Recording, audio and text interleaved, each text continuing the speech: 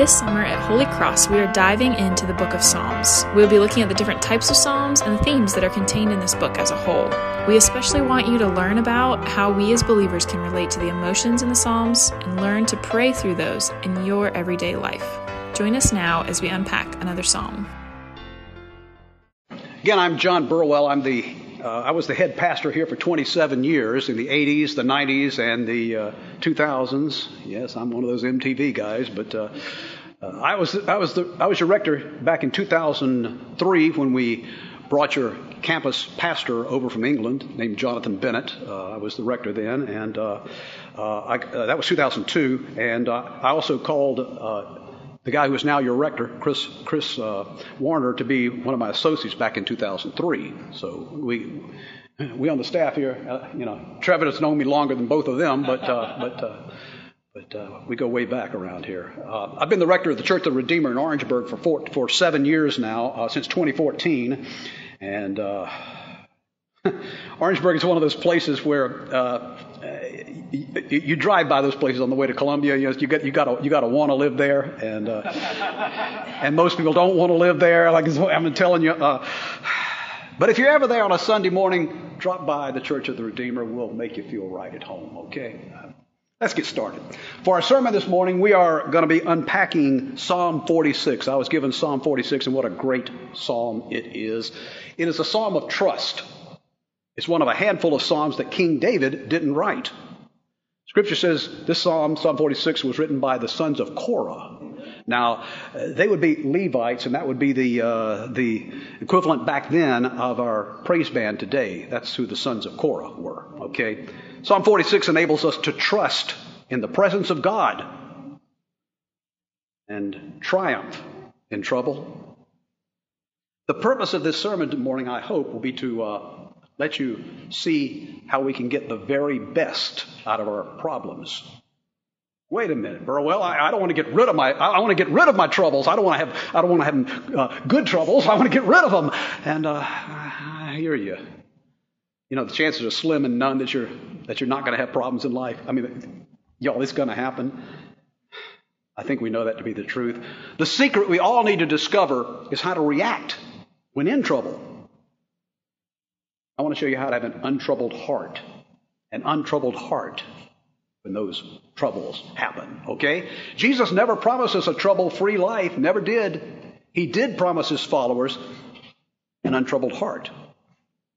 At one point, Jesus says, John 14, he says, let not your hearts be troubled. And he meant that. In today's gospel lesson, what does it say? It says, come unto me, all you who are in trouble, and what will I do? He will give us rest. He says, I will give you rest. An untroubled heart can triumph over any situation in which you find yourself. Having an untroubled heart is based on 3 firm convictions. First conviction is the Lord is on our side. The second one is the Lord is by my side. And the third is the Lord gives us peace inside. Let's look at that. The sovereign Lord is almighty, right? Almighty God. He intervenes in our troubles. He does. On time, in time, every time. This, I believe, is the triumphant message of the 46th Psalm. This psalm eloquently expresses all 3 convictions. The Lord is on our side, the Lord is by our side, and the Lord is peace inside. Most biblical scholars say that this psalm was written after God stepped in with a radical intervention to save Jerusalem from a triumph named Sennacherib. Sennacherib was an Assyrian conqueror, one of the Babylonians in that time frame. A little background: after King Solomon and his sons, after that king and that reign and his sons, Israel went through a whole lot of bad kings, a whole lot, and I mean they went downhill big time, and they split into 2 kingdoms, north and south. Kind of sound like the good old USA, split into 2 kingdoms, north and south. And the northern kingdom by this time had fallen to Sennacherib already. By the Psalm's writing, it had fallen. Hezekiah was the king of the southern kingdom, and at that time it was also known as Judah. You can read all about this in 2 Kings chapter 18. I recommend it. 2 Kings chapter 18. Sennacherib was well on his way to conquering Egypt. And Egypt was the prize here. Egypt is what they wanted. And little Judah, little kingdom, just stood in the way of him getting to Egypt. In 701 BC, Sennacherib invaded and looted and pretty much leveled the city of Lachish up in Upper Judah. And then he sent a message to Hezekiah. And the message said, what I just did to Lachish, I'm going to do that and more to Jerusalem. Talk about trouble. Assyrians had hundreds of thousands of the world's best equipped soldiers. Hundreds of thousands of them. And Judah had thousands of soldiers. Sennacherib also had the whole city completely surrounded. He had come right at dusk. Okay, it was right at dusk, and the whole city completely. Imagine all the torches all the way around the city gates. You can look out, and all you see is armies. And they let him know. They let the king Hezekiah know that they were going to attack at midnight. What are they going to do? They're sitting there going, and there's nothing they can do. So what King Hezekiah knew he was way over his head. And what he did with Sennacherib's warning shows us what we need to do when trouble first strikes us. What Hezekiah did is he took the message. It was on a scroll that had been sent to him by Sennacherib, and he laid that message out. The one that said what I'm going to do to Jerusalem, what I did to that other city. He laid it out in front of the altar, spread it out, and he knelt down and he prayed and he prayed and he prayed and prayed and prayed his heart out, praying for God's intervention in this. You have no idea how many times Chris Warner and I did just that. Over at the altar in the old church building, the historic building of the church, we would kneel at that altar and pray our hearts out. Lord, save Holy Cross. We're going to die. Save us. And we're still here. Wow. We're still here. Still doing fine, too. Anyway, God sent word through the prophet Isaiah to Hezekiah that Hezekiah was not to enter into any sort of agreement. Don't say a word. Don't do anything. And Isaiah told Hezekiah that God said, sit still. Don't move. Well, what are we going to do, God? Have peace. Okay? So anyway, God would save him, but Hezekiah would have to trust in God alone. That was what this was all set up to make Hezekiah trust. But it's just getting dark now. The whole city is surrounded, waiting for midnight, completely gripped in fear. And then, boom, it happens. God acted. A mysterious plague swept over the Assyrians. A mysterious plague. It wasn't COVID because almost 180,000 died instantly. Just like, imagine. At 5 minutes to midnight, those who were still alive turned tail and ran back to Babylon, back to Assyria. And Sennacherib went back to Assyria completely and utterly defeated and a broken man. Defeated not by combat, mind you, not by Jerusalem's strong fortifications, those walls of Jerusalem. He was completely and solely defeated by God's miraculous power. Psalm 46, amen. Psalm 46 was written after the siege. Psalm 46 is an uncontrollable praise song, a praise song to triumph, to show God has triumphed over our troubles. As we were at the beginning today, I told you that Jesus never promises a trouble-free life, but to those who put their complete faith in him, he does promise a trouble-free heart. Remember that? I need to tell you, from 35 years of experience, it is so true, I can tell you. An untroubled heart can triumph over any situation life throws at you. Again, based on three firm convictions, and those convictions are, the Lord is on our side, the Lord is by our side, and the Lord gives us peace inside. God always does intervene in our troubles, always, every time, in time, on time, every time. Psalm 46 begins with familiar words, and let's see if we can put those on the screen. Will you there? God is our refuge and strength, very present help in trouble. Okay? In Hebrew, by the way, refuge, that word refuge, basically it refers to a high tower or a protection place. Where do birds go when they are alarmed on the ground? They fly up into the trees, don't they?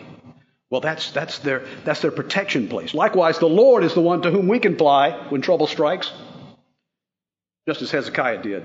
The first step for us is to go to the Lord and lay out the problem before him. Before you do anything else, you pray. Before you do anything else, you pray. Why? Because prayer puts the focus on God, where it belongs. Not on me and my worries, but not on what I'm going to do or what might happen. Prayer enables me to see the issue from God's perspective, to seek his guidance. A little dirty secret here. I'm often the cause of my own problems. I'm often the cause. Prayer helps me know whether it is my fault and whether I need to seek somebody out and ask them to forgive me. You know, if I need that before God will deliver me. When I pray before I act, and if I'm willing to follow orders, God will show me how to communicate with the other party, what to say, how I should react. To act before praying can be disastrous. Let me tell you from experience, ask me about the hundreds of times that I've charged ahead and said, this is what we're going to do, God, now bless it. And God just laughed. And by the way, to procrastinate never solves anything either. It's not an answer. You might miss God's perfect timing if you procrastinate. So pray first and count on God to be by your side. Like Hezekiah found, there are times in our life when there's little else we can do. Our power, well, we don't have any. It's too weak. God's power is what we need. God's power is our present hope in trouble. In the 16th century, Martin Luther, you've heard of him, Martin Luther relied on Psalm 46 to remind us about the Lord is on our side, by our side, and gives us peace inside. He would often come to a point where he'd have to say to his friend Philip Melanchthon, he'd say, Philip, it is time once again for us to sing Psalm 46. And that's what they would do. And he wrote a hymn, a classic hymn of the church called A Mighty Fortress is Our God. That is God, our refuge and strength. A mighty fortress is our God. It's based on this very psalm, and it expresses our deepest need for hope when there is no hope. A retreat from trouble and strength in the midst of trouble. That's the hymn and that's the psalm. The psalm reminds us God is on our side, he is by our side, and he is... Thank you. Okay, good for you. Psalm 46, verse 2.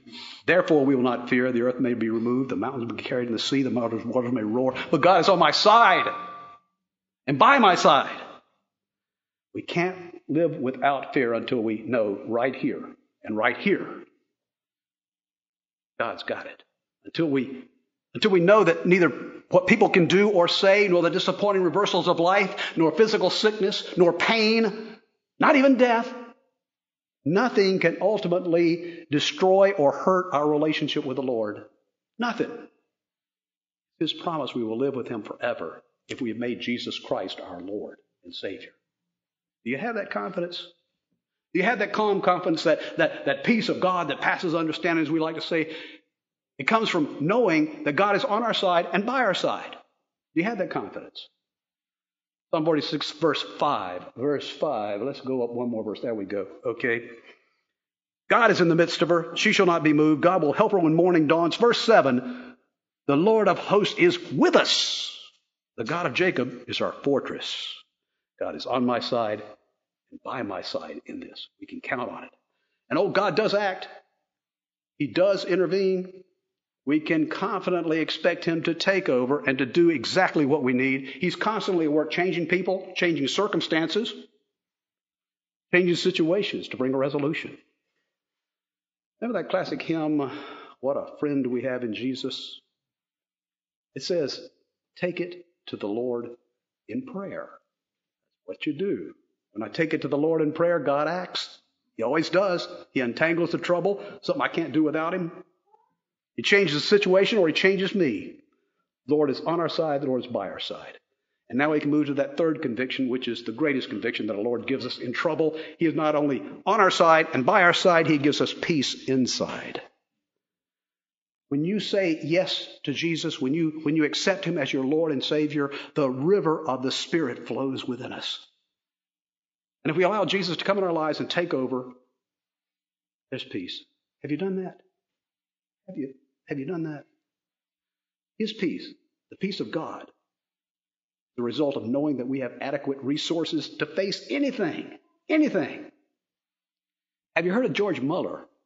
Probably not, but a generation ago, George Muller had this kind of faith, this Psalm 46 kind of faith.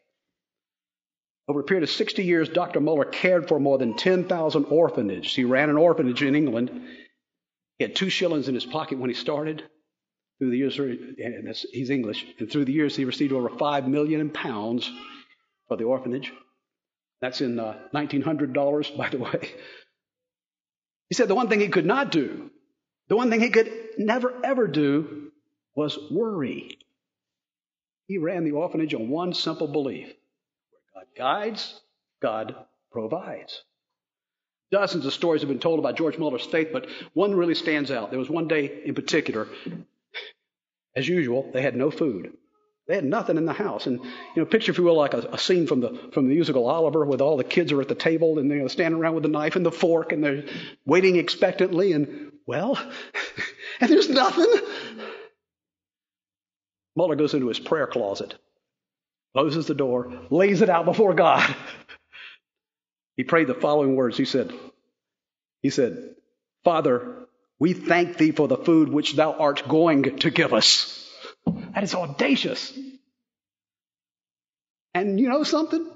He says, amen. And right after a pause, a knock comes at the door. It was a baker. And the baker says, for some strange reason, never happened before, but for some strange reason, he was awakened at 2:00 in the morning, and he just felt he had to bake bread for these children. And so he's now just tons and tons of bread. He says, do you need any bread? Yeah. Shortly after this, a milkman knocked on the door. And he said, my milk wagon just broke down right outside of your orphanage here. And I gotta get this milk off the thing so I can take the wagon back for repairs. Do you happen to need all this milk? In his journal, George Muller wrote that there were hundreds of times when they were without food, without funds, but their needs were always met. Did you hear me? He never had to go unanswered. He never had a need go unanswered. God always answers the trouble in time, on time, every time. Our God is a God who can provide complete and total victory over any trouble that comes your way. Our God is a God who can stop mighty armies in their tracks, turn them around and turn them running. Our God is the God who calls things that He calls us to live beyond the place of our perceived resources, to live into things beyond the level of our perceived abilities, if we're willing to do it. Most of all, God calls us to trust. Be still, God says. Be still and know that I am Lord. The God of hosts is with us. The God of Jacob is our fortress. Do you know that? Do you believe it? Can you count on it? One more time, do you have this confidence, in the calm confidence that if everything falls apart, you're going to be just fine? They call that peace. If you're new here at Holy Cross, just beginning your spiritual journey, you need to know that Holy Cross has trained people and not just clergy to help you get where God wants to take you. If you aren't already, get in one of the many life groups that Holy Cross has for you to choose from. God promises you that whenever 2 or 3 people are together, He's right there in the middle of them. And He is. And He will be. I promise you that. You can have calm confidence, the peace that God that understands you. God wants to give it to you. God is on your side. God is by your side. And God is the one who gives you peace. That's the glorious message of Psalm 46. And for that good news, for the peace of God, we can all say, thanks be to God. In the name of God, Father, Son, and Holy Ghost. Amen.